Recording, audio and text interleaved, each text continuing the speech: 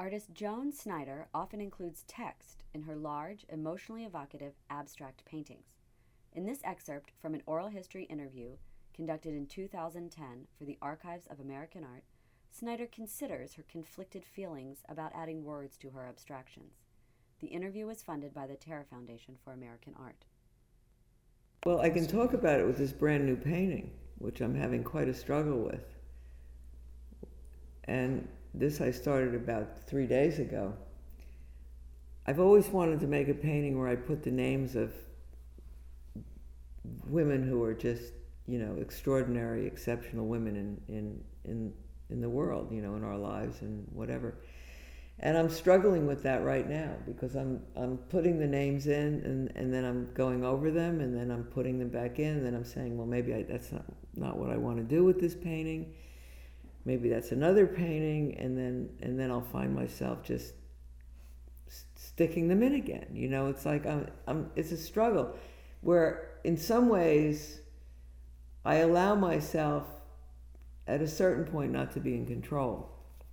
Now that explains that painting. This doesn't explain a painting like Oh Marie, where I got a letter from my friend Marie Foley, and I actually recently found the original letter. And she wrote to me about the death of her daughter in 1984. She wrote a letter to me. And in the letter, she talked about my own breakup, my own marriage breakup. And she and her husband Andrew are Latin scholars. So they, at a certain point, started feeding me Latin phrases like lacrimae rerum and sunt I was going to ask you where those Latin phrases came from. And that comes from Marie and Andrew Foley, period.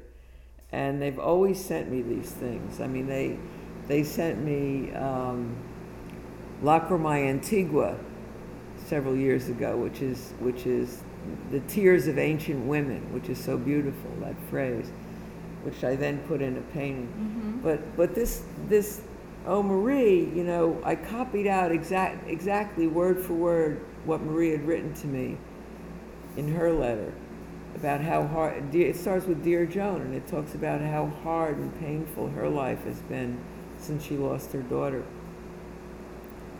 And then I use the Latin words in here. I don't even have an answer for you about how this happens. I think that I put text in paintings when I absolutely have to. It's not something that I necessarily want to do all the time, but there are times when I'm making Apple Tree Mass, Love's Deep Grapes, Oh Marie, when words just had to go in, Women in Camps, there's the words. So and then my other problem, of course, is that I get chastised for this by the press, always. She writes in her paintings, she's a feminist, she's, whatever they say about me, they don't say about Cy Twombly or you talked about Kiefer. Well, there's an example of someone writing in their work. Or Kiefer or Julian Schnabel, who writes in his paintings. When Julian writes something in his paintings, everyone thinks he's such a hero. Oh my God, he's being emotional. Isn't that wonderful? He's written in his paintings. I write in my paintings and they call me a feminist. And it's a dirty word. So I'm gun shy, I'm really shy in some ways about writing in my paintings. So I write in them only when I feel like I absolutely have to write in them. Otherwise I don't write in them. But, I don't really have a clear answer. But during this period, I can see during the early 80s, I was writing away. And obviously, those were times when I really felt like text was very important to me.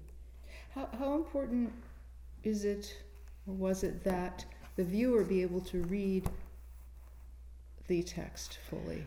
Sometimes it looks like it doesn't really matter because some of the letters and words might be difficult to read. Yes, I don't care if some of them are obscured because sometimes the painting takes over and I want that look, with that color or that line or that gesture. And if it obscures a word, it obscures a word. I don't really. I mean, it's like these paintings look very wild and emotional, but believe me, I know about every drip on it and every painting, and I control everyone in some way. I mean, I don't control everyone because I let it happen, but then I can always stop it out or blot it out or move it, or I mean, I'm constantly working with stuff. I mean, so the words. Sometimes I want it to be very clear, and other times it's fine if it's obscured. On that new painting over there, I mean, I wrote Brooklyn 2010 because that's when I just got back to the city and I made a painting. I don't care if anybody can read Brooklyn 2010. I mean, that's what I'll end up naming the painting anyway, so they'll know. But, sometimes it's I've done paintings with requiems and Kaddish, writing, Hebrew writing from the Kaddish. So, I mean, sometimes it's clear, sometimes it gets a little obscured.